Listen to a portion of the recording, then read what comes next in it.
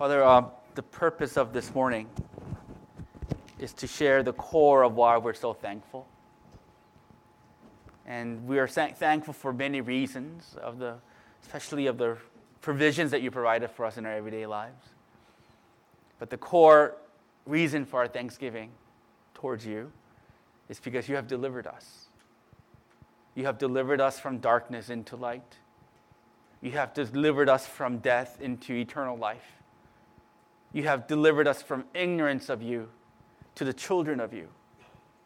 We are saved people, and that is why our hearts will forever be thankful for you. May the saving work, may the delivering work of Jesus Christ be made real in our hearts. So may that conviction of your deliverance, Lord, open our eyes to see you more clearly. All these things in Jesus' name we pray. Amen. So we're taking a break on the Sermon on the Mount series. And because this is Thanksgiving, right? We're going to talk about Thanksgiving stuff, right?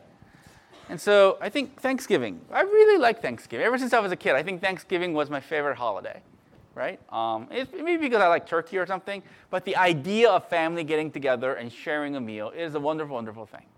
I love Thanksgiving. And so as Christians, we got to think about, what we're so thankful for, right? And I would imagine, I don't know about your tradition, but my family, I think my family at least, we'll go around in a circle and we'll, share what we're thankful for that year, right? Thankful for this, thankful for that, thankful for health and all that stuff. And that's a good thing. Remembering what God has done for us and expressing and sharing that with your family members, it's a good thing, right? I don't know whether you guys do it, but we do it. But the issue is this. You don't have to be thankful. You don't have to be a Christian to be thankful, right? I would imagine there will be millions of homes in America this Thursday who are not Christians and who will do what exactly I will do with my kids. We'll go around sharing what good fortune that they had this year. I'm thankful for my job, right? I'm thankful for my health. I'm thankful for, getting into college. I'm thankful for the new car. I'm thankful for, and they will give laundry list of all the things, all the benefits, all the good things that they have received this year, and they will be thankful. But you don't have to be a Christian to have that kind of thanksgiving. There is an underlying difference between our thanksgiving and the thanksgiving lifted up to the unbelievers. I'm not saying we shouldn't be thankful for what we have. We definitely should, right? We definitely should. I'm thankful for the Peloton this year. I am so thankful for it. But there has to be an underlying difference between the unbeliever's thanksgiving and the believer's thanksgiving. The core of a believer's thanksgiving is deliverance. We are thankful more than anything else because we have been delivered, as I prayed, from the kingdom of darkness and death into the kingdom of eternal life, into the kingdom of God. The fact that we were once slaves to sin, the fact that we were once slaves to confusion and insanity, and the fact that God has made us His and instilled His Son into our lives, instilled His Spirit into our lives, that is such an amazing thing.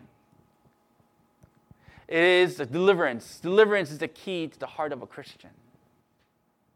And you can see this, right? In the Old Testament, to the Jews, the core reason why they're thankful to the Lord is because the Lord has delivered them from the hands of Egypt. Right? I don't know whether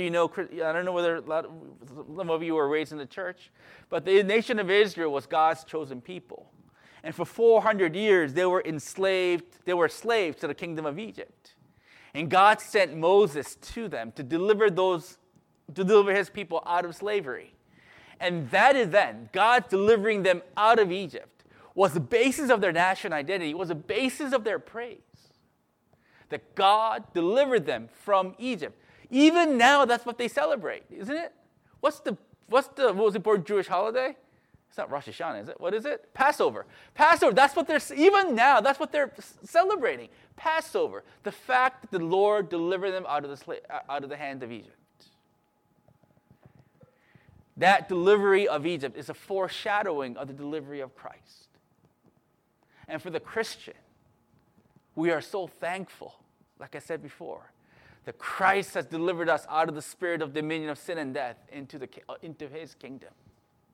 And you can see this in Paul's writing everywhere in the New Testament. Paul gives thanks to God for all out of the churches in Thessalonica, churches in Ephesus, churches in Colossae. And all the things that Paul is thankful for is the fact that God has saved those unbelieving people in those cities, and he made them into his children. Paul is saying, I am so thankful for God for making you guys listen to the gospel and converting you so that you will be the child of God. The basis of Paul's thanksgiving is a conversion of unbelievers. Not only that, in his personal life, Paul did a lot for the Lord. Paul devoted his entire life to the Lord. He got beaten up because he was in prison. He was framed, right? Stones were thrown at him. He was left for dead. And he was ultimately executed. He did a lot for the Lord. But you know what the underlying nucleus heart of Paul's ministry was? Paul could never get over the fact that Jesus Christ forgave him. Paul calls himself the chief of sinners. Paul can never get over the fact that though he was a persecutor of the church, Jesus Christ appeared to him and forgave him and made him his apostle. That deliverance is the motive for Paul's ministry. The deliverance is a heart of thanksgiving for the Christian. If you don't know his deliverance, if you haven't personally experienced his deliverance, I am so sorry to say you will never experience this kind of thanksgiving. I had a conversation with a new friend of mine, right? Yay, God gave you a new friend. I love friends, right? And and he said he was a Christian. I go, oh, I love Christians. My favorite type of people, right? And then we had a conversation going, and I discovered quickly that he's not my type of Christian, right? He's a liberal Christian, and we were talking about it, and he says, "Yeah, I don't believe in hell." I go, "What?" "I don't believe in hell." I go, okay. Then I said, then may I ask, in the very non-judgmental, HR-friendly way, right? If you don't believe in hell, why did Christ die? I said, okay. Before that, I said, then do you believe in the historicity of the resurrection? Do you actually believe Jesus Christ died and rose the dead? He said, yeah.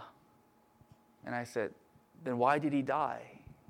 Why did he have to die? Why did he have to go to the cross, I asked. And he said, oh, it's because through that cross, God is demonstrating how much he loves us. The whole cross was about, as an example to humanity, God showing an example to humanity how much he loves us. And I go, okay, thank you. And I left. I like him, I suppose. But he will never be thankful in the way that the Bible calls us to be thankful. Because he doesn't believe in the deliverance of Jesus. He doesn't believe original sin. He does not. He just says the cross is an example of God's love. He doesn't believe that we have to be delivered. Because he doesn't believe that we have to be delivered, he will not experience the thanksgiving that Paul has experienced in his life. How much is your heart full of thanksgiving? How much are you really thankful for the Lord? If you're lacking thanksgiving, perhaps it is because you have forgotten or you have never experienced his delivering power over your life. You can be a Christian you can go to church for so long and never experience this deliverance. My friend, he was raised in the church. He's 30 some odd years old. But he has never experienced the deliverance of Jesus Christ. Deliverance is the heart of today's psalm. Psalm 40 is David's prayer about deliverance, right? So what is happening to David in Psalm 40? We don't exactly know what events transpired this, but David is in a very bad shape. David says, I waited patiently for the Lord. The word patiently means long suffering. There's something about David, what David is going through, that has caused him long suffering, long, deep pain. And this is very interesting, right? Because as good old Ricky told me last week, Ricky is my personal Wikipedia, by the way, right? He's a personal Bible Wikipedia. As Ricky told me last week, did you know David was the richest guy in the world? I go, really? Yeah. And so I had to look it up, right? I don't trust my sources, so I got to go look it up. And it's true. Like, the Bible, like, David's, like, hard assets was comprised of 5,000 tons of gold. 5,000 tons of gold. You know how much 5,000 tons of gold is? Right now, in the world, there is one place that has the most gold in the entire world. You know where that is? America, baby. USA, right? In America, called Fort Knox. Have you heard of Fort Knox? It is the largest repository of gold in the history, in the world right now. In Fort Knox, there's only 4,600 tons of gold. 4,600. There's only 4,600 tons of gold in Fort Knox. The largest gold repository in the world only has 4,600 tons. David, 3,000 years ago, had 400 tons more than that. It says that he had half the world's gold. Did you know that? And back in the day, gold was the currency, the hard assets that determined wealth. Right? It was gold.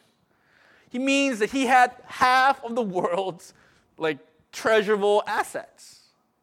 So if you convert that to today's terms, right?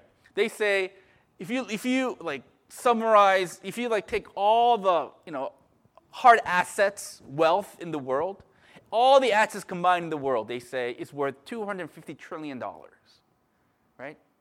Right? Besides the stock and bonds thing, which isn't real, it's just expectations, right? If you take the hard measurable assets in the world, the gold and everything, they say that the world currently has $250 trillion of hard assets. David had half of that 3,000 years ago, which means David's worth was $125 trillion. That's 125 Googles. There's 125 Amazons. That's 125, what else? Whatever, right? It's like he is the richest man in the history of the world. And yet Psalm 40, he's in bad shape. He says, I feel like I'm in a destructive pit. He says, I feel like I'm stuck, I'm falling. Lesson number 1, kids.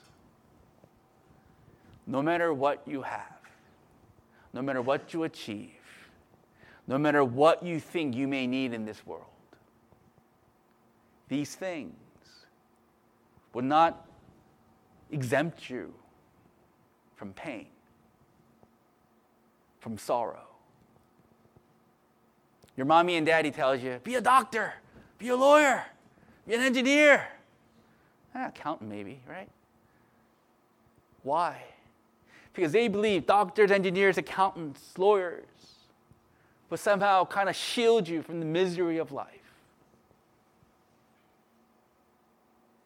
To a certain extent, material possessions will kind of comfort you a little bit,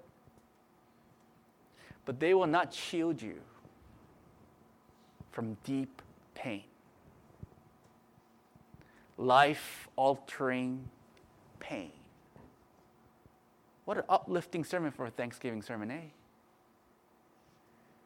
$125 trillion did not exempt David from writing Psalm 40. David is in such pain. David says all he could do was wait and cry before the Lord. All he could do was wait and cry. $125 trillion didn't mean anything. 1 million troops under his command didn't mean anything. He felt as if he was in a destructive pit. He felt that he was in a I prepare my sermon with an NIV. NIV says miry clay. Is it miry clay? Miry bog? What does that mean? What does David mean when he says, I feel like I'm in a destructive pit? The word destruction here, according to John Piper, right? You guys know that's my source. It's a state. The word destruction means it's like a storm. It describes a storm, right? A storm, a violent storm by the sea, right? It's like waves violently crashing against the shore. It is gloomy and dark, violent thunderstorms happening. Everything is chaos. That's what destruction means. Pit means a long well, right? Have you fell in a well? Like Bruce Wayne fell in the well? That's for Sean Starr. You know what I mean? When you fall in a well, a deep well, light does not go into that well. So when David says, I feel like I'm in a destructive pit, David is saying, spiritually, mentally, I feel like I'm in this chaotic storm and there is no light, there is no hope. I don't know how to get out of it. $125 trillion, 1 million soldiers cannot save David from feeling that way. Miry bog. What is a miry bog? It's a very slippery mud. Miry bog means David says, I can't rely on anyone. That's what it means. I want to rely on someone, but there's no one that I can rely on. Not my money, not my servant, not my wives, not my children. Nothing. I can't rely on anyone. So I'm in a chaotic state. There is no hope, and I can't rely on anyone. That's what David is right now. Have you ever felt that way? Have you ever felt that you're in a destructive pit, a miry bog where you can't rely on anyone? I was there this week. Oh man, when I started the series on anxiety, I was praying at 2 a.m. in my basement, and I got a feeling 3 weeks ago. I go, uh-oh, something's gonna come, and I was right. The devil threw things a lot at me for the last 3 weeks. Last week was the worst. 2 major catastrophic things happened at work. One my fault, one, I think both were kind of my fault, I guess. Client was accusing me of improprieties. Right? I upset an important CEO of one of my major clients. These things happened back to back, simultaneously. Not only that, I heard news from my mom last Wednesday that my dad and my mom, they're going through something next week. And it isn't a Mickey Mouse type of ordeal that they're going through. It is a very serious thing that they're going through. Chaos at work. Chaos at home. I was in a miry pit. I was in a destructive pit. I couldn't hold on. I couldn't rely on anyone. Have you been there? Have you been there? Maybe, I don't know, the girl that you liked says she doesn't like you no more and you are in a destructive pit. Maybe the job you thought you were going to get ghosted you and maybe that's why you're in a destructive pit. Maybe you have health issues. I don't know. But we all go through it. What does David do? What does David do when he's in a miry pit, a miry bog in a destructive pit? It says David just waited and cried. He just sat and he cried towards the Lord. David didn't do things. David didn't try to take matters into his own hands. He just sat and he cried. I quoted John Piper. This is why God loved David so much. Because David cried to him a lot. Whenever David went through things, he just waited for the Lord and he cried towards the Lord. The psalm is full of David's cries to the Lord. I know what that feels like this week. Usually my prayers are very confident and bold. You are God, I say. You are the sovereign God. You are omnipotent. You control all things, right? Salvation belongs to you. You will fight my enemies against me. Normally, my prayers are long and confident. When I listen to my prayers, I go, wow, this is a good prayer. This week, all I could do was say, I think I'm going to die. I think I'm going to die. I don't know what to do. It wasn't passionate. It wasn't long. It wasn't anything. It was just helpless. The Lord loves those who cry to him. When the Lord allows you to go through things, it isn't because he wants you to do something. It is because he wants you to cry to him. And your cries, maybe your cries are not theologically, correct cries. It's just a cry. But you cry towards him. The Lord uses people who cry to him to do mighty things. Did you know that? The Lord has no use for self-sufficient people. Young Christians full of passion, little knowledge but full of passion. I can do things for God. God doesn't want you to do anything from him as much as he wants you to cry to him. Are you going through something right now? Are you in a destructive pit right now? Simply cry in the direction of the Lord. You know what the Lord does? He turns it around. He turned David's heart around, did he not? Verse 2, is it? Verse 2. Oh, look at this. There's a Bible printout right here. I didn't know that. When did this happen? Verse 2. He drew me up from the pit of destruction, out of a miry bog, set my feet upon a rock, making my steps secure.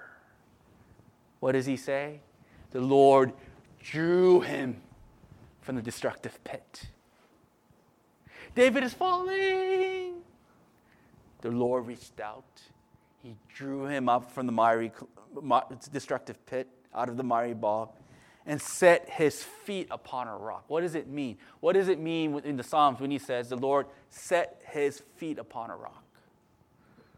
It means the Lord placed them in a mindset where where David is reminded of the presence and the power of God. When the rock symbolizes the might of God, right? So when the Lord drew him out and placed him on a rock, it means the Lord reminded him, worked out in David's mind and heart, and reminded him that the Lord is sovereign, the Lord is powerful, the Lord is with him. It is when David realized the power and the presence of God in his life, the deliverance of God in his life. Verse 3, David's heart was filled with new song. Those who cried towards the Lord, even in your weak cries, I promise you, he delivers. He delivers. Monday through Friday, I was in a destructive pit. I was in a miry bog. But the Lord delivered me. How did He deliver me? He started solving the problems. He did. He started solving the problems. Not only that, He made me preach out of Psalm 40. Preparing this sermon was therapy for me. Because it reminded me of who God was. Being reminded of who God was set my heart on a rock. What comforted me? Small group on Friday. We didn't talk much about the Bible, right? But we just shared. And the fellowship of the people, once again, reminded my heart of who He was and what He is doing in our church. Because we were sharing about what is happening in our small groups, and few people who give answers to what is happening in their small groups was a perfect example of what ought to happen in small group. People's minds are being changed. Their understanding of God is being deepened. They're bearing fruits. When I saw that, I go, oh, God is alive. He delivered me because of small group. He answered my prayers by solving my problems. He reminded me of who He was through His word. And the people of God reminded me that I am not alone, that God is with our church. Those things took me out of the pit and set my feet upon a rock. That is how you are that is how you have your foot set upon a rock. By being reminded of the power and the presence and the reality of God. God helps. God delivers those who cry to Him. He really does. Remember a couple of weeks ago, I visited this hospital. One of our congregation's daughter was sick, and she had pneumonia. And Pastor Eugene and I went there and we prayed for her. And the moment we went there, after we prayed for her, she was getting better, and that was an amazing, miraculous story. But the miracle continued. The next day, the mom texted me and she said, "There's another girl here, right? Not her daughter, another girl here. She's going through bad stuff, but her insurance, we're not sure whether her insurance is not willing to cover this. She needs to find insurance to cover this, otherwise they can't give her the treatment. Can you pray for her?" I didn't know that little girl. I haven't met that little girl, so I prayed. And later that day, our congregant texted me back, "It's a miracle. God provided them with an insurance, and that girl can get treated." God used my prayers to let me see that He delivered this girl that I do not know. Those who cry to Him, those who wait on Him, and those who cry to Him, the Lord does not sit still. He delivers. He may not take the problem away right away, but He surely changes your perspective on things, where you will be confident. The reason why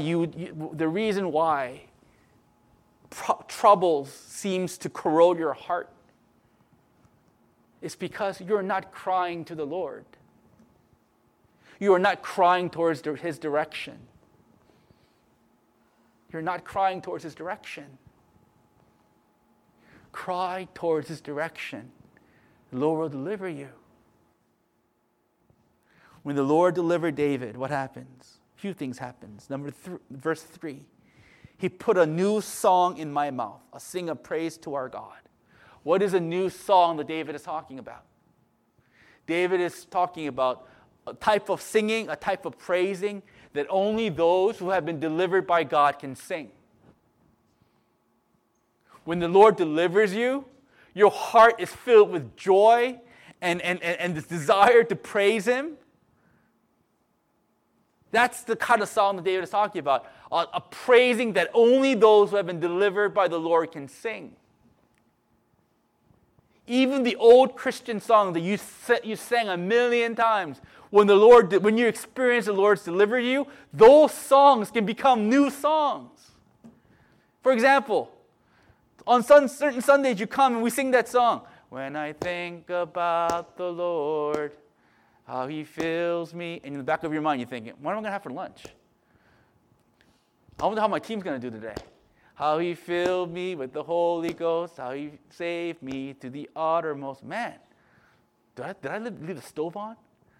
When you're singing, when your mouth is moving, there's certain things that your heart is not into it. You know that's true. But when you experience the Lord's deliverance, you really mean it when you say, when you think about the Lord, how He saved you, how He came to your rescue. Your heart really wants to shout, hallelujah, praise the Lord. The song that you have sang so often will bring new meaning when you experience His deliverance. David can be thankful in the midst of the most difficult time in his life. David can be thankful because he has experienced the Lord's deliverance. What else did David realize in verse 4? Blessed is the man who makes the Lord his trust, who does not turn to the proud, to those who go astray after a lie. David says, after the Lord delivered me, I realized this. I realized I shouldn't trust in men, especially men who chase after lies, which means unbelievers. Unbelievers are the ones who chase after lies. After going through his ordeal, after experiencing the Lord's deliverance, David realized, oh man, I can't trust in men no more. I'm going to trust in God. And ladies and gentlemen, that's exactly one of the main reasons of why God is allowing you to go through your trials. God allows you to go through your trials so that you will no longer rely upon men. You no longer rely upon these things that you once relied on. Hebrews chapter 12, it says, God disciplines those who He loves. God disciplines His children. And it says discipline is not pleasant. You know why discipline is not pleasant? You know why the Lord's discipline is not pleasant? It's because if the Lord loves you, He will let you go through trials, and He's going to remove things that you always trusted in. Did you know that? The most painful trials of your life is He is going to move things that you relied on. I was never unemployed before. But the first unemployment that I got was hard. Why? Because without me knowing it, like when I was starting out as a lawyer, I trusted my law firm's ability to provide for me more than God. And God said, oh yeah? So He takes that away. Oh man, that hurt. The thing that you rely on, the thing that you think that makes you so invincible and strong, and the thing that you rely on as a sort of a shield from life's pain, if the Lord loves you, He's going to take it away. Why? So that you will know the only person that you could truly trust is Him. That's what David realized. He has wise counselors among him. He's a king. He has wise counselors, wise prophets. He has 1 million soldiers under his belt. But through this ordeal, David realized, I cannot put my trust in any of them. I put my trust in God. That's one of the major reasons for trials, so that you will trust Him. Do you trust in your husband more than anything else? I'm not saying He's going to take away your husband, no. But He's going to let you go through these things where you will begin to see your husband, as great as he is not as strong as you think he is. He's going to make your husband weak in your eyes. Do you trust in the love of your wife? He's not going to take your wife away from you, the Lord willing. But He's going to make you see things where you will realize that her love is not as reliable as you once thought it was. These things are painful. But the Lord allows you to go through them Because you will learn to trust in God. There is one thing to say that you trust God, and a totally another thing to live out that reality, right? If I say, hey, do you trust God? Hey, young man, do you trust God? You say, yeah, sure, I trust God. But the way we live is very contrary to what we say that we believe in. True trust in God is born out of trials and hardships. That's what David's realizing. And there are other things that happen to David. That's the duration of the psalm, right? Like after the duration, after going through all these things, there's like three major convictions that David had. The first conviction, verse 5.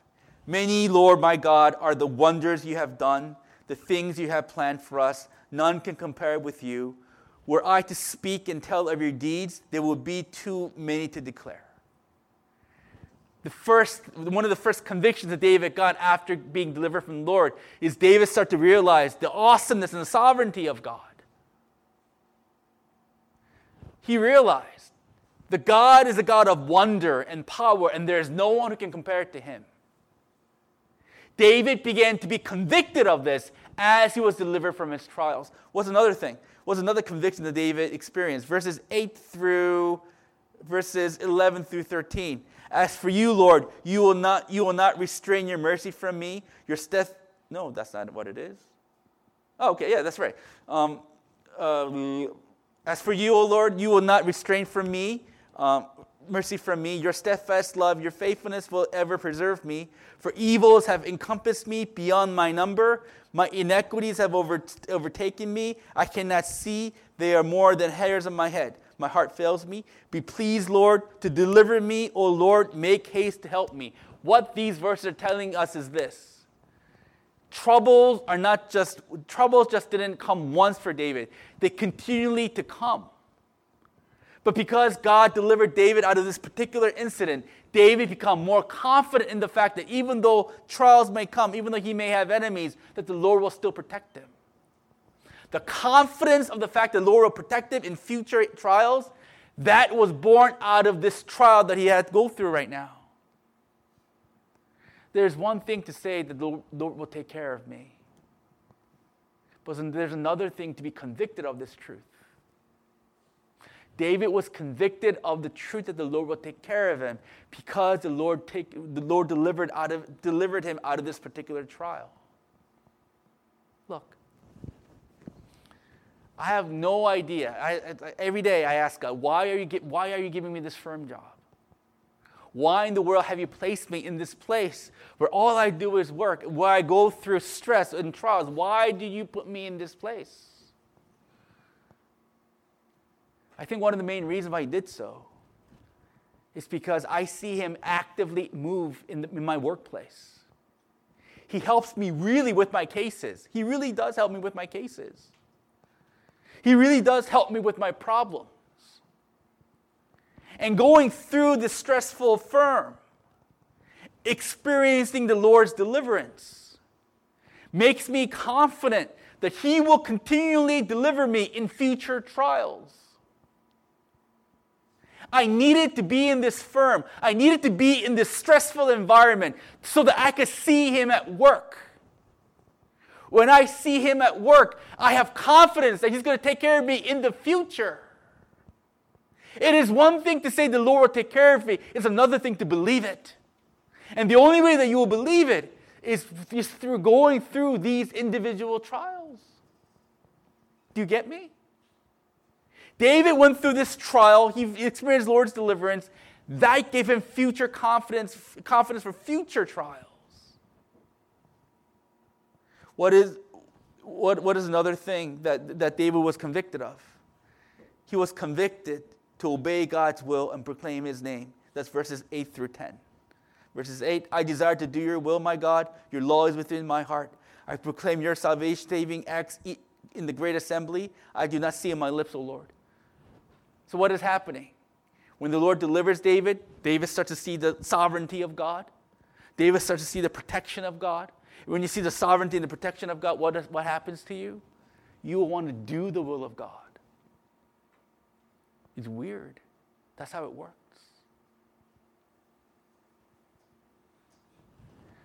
These convictions, the ability to see the sovereignty of God, the ability to truly be persuaded that God will protect you and provide for you, truly believing in that, and the desire to do His will can only come when you go through trials. It's weird, but that's true. Human beings, right? If God tells you to do this, okay, this is what it is, this is what you need to do, this is how you need to live. Just merely instructing you how to live will not convince you of anything. You need to be persuaded, you need to be shown that everything in the Bible is true and living in accordance to His will is true. You need to be personally persuaded by that. You need to be personally shown that this is right. And the only way that you be personally shown and be personally persuaded to look at God in a certain way and to follow His will is for you to go through trials. Because we're so prideful, because we think our thinking is right, God has to do a work in us to show that that what He says is true. And the best example is Joseph, right? Jacob and Joseph. This is from Tim Keller, by the way. Jacob was the father of Joseph and his 11 brothers, right? Jacob was a bad parent because he favored Joseph over all the other sons, right? When you ask who's your favorite, we'll say the politically correct thing is to say, I love all my kids equally. Not Jacob. I love Joseph more. I give more presents to Joseph. Jacob loved Joseph more. And that was ruining the family. His other brothers got jealous of him. What happened? What did they get jealous? They put Joseph in a well, right, and sold him to slavery. Brothers sold another brother into slavery. Why? Because Jacob was a bad dad. The question that Keller asks us is, why couldn't just God send an angel, right, to Jacob and say, Jacob, you're being an idiot. You're messing up your son. Stop spoiling Joseph. Be a more fair parent. Why didn't God just send an angel to instruct Jacob to do the right thing? Why did Jacob have to experience the death of his son? Why does Jacob have to experience all this evil that has happened with his family if the angel can just simply come and instruct him not to do it? Keller says, because that's not how the human heart works. Human heart needs to be persuaded and shifted and changed. And the way it shifts and changes is through trials. Is through pain.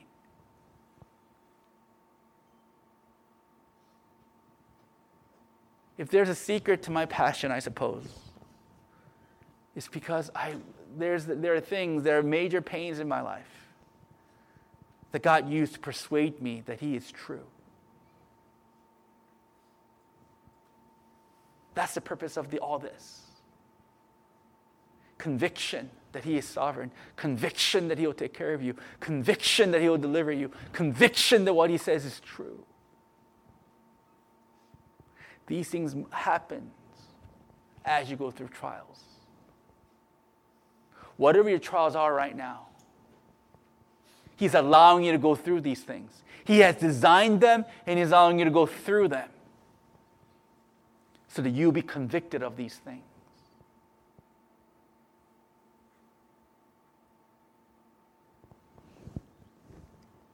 The thing about David is this. His trial just didn't end in this trial, right? David had so many other trials in his life, right? King Saul wanted to kill him. His enemies wanted to kill him. He was constantly on the run. His own son wanted the throne, and he was on the run. He was on the run because his son wanted him dead. It's like Caleb wanted my house, and he wants me dead, so Caleb's coming after me, right? But that son died trying to chase after David. And David starts crying because he lost his son. The trials that he went through because of other forces. There are trials that he went through because of his own doing. Remember Bathsheba? He saw a woman, another man's wife, bathing. He was so in love with her. So he had her husband murdered in the battlefield. Remember that little incident? David one day wanted to know how big was his army was. So he took a census. Lord said, don't do it. But he says, I want to know how many men I have. So he took a census. And because David took a census, because he wanted to rely upon the army of men rather than God, right? Because of what he did, God killed 70,000 Israelites because of David. Life of David was not easy. $125 trillion and 1 million soldiers did not exempt him from all this pain. But every pain that he went through, whether it was his doing or someone else's doing, God restored him and delivered him. And that is the story of every Christian. You think your pain right now is the end, is the final pain, and you're not going to have no more pain ever again? No, that's not true. You're going to have trials until the day you die. What an uplifting sermon. You think your loneliness is going to be over when you find that special someone? No, you're going to be lonely again. You think your problem's going to be solved when you have that job? No, there are more troubles to come, as anyone with a job will tell you. It's a never-ending trial, life. But what I promise you is this. If you are a child of God, all those trials, God will deliver you, and all those trials, God will make you use them to convict you of who He is. That I can promise you. And then one day, after we live our lives here, we will finally go before Him where there will be no more trials. We will go before Him and He will say, well done, my servant. And when we go before Him, we will able to go before Him because of what Jesus Christ has done for us. If Jesus Christ has purchased you, if Jesus Christ has made you righteous, when you go before God, God will open His arms and He will smile at you and say, well done. And when you look back on your life in His presence, you will see every trial was necessary for you so that you will know Him. And that day you will praise Him for all the trials. You will praise Him for all the pain. Because you will see that it was absolutely necessary for you to go through these things. My father is in a rough spot right now. And as his son, I'm very helpless. I can't do anything. My father's 80 and he's the trial of his life. And yesterday morning, last evening, or what's 2:30 early morning this morning, I was crying. And I said, I don't know what to do.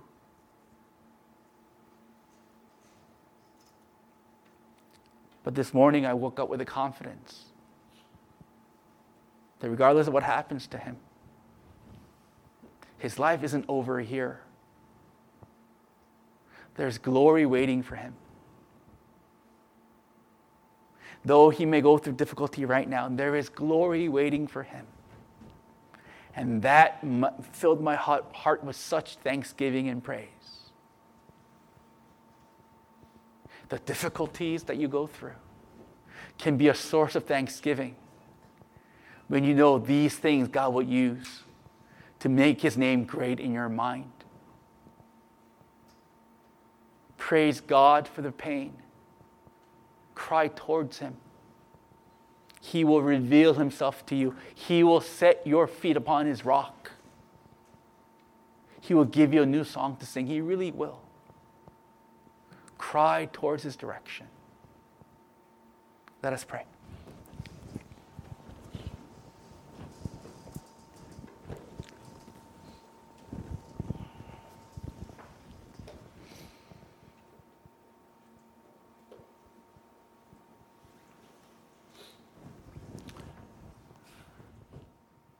Do you have a heart of thanksgiving because you are delivered? Do you know that you have been delivered from sin and death into his wonderful light?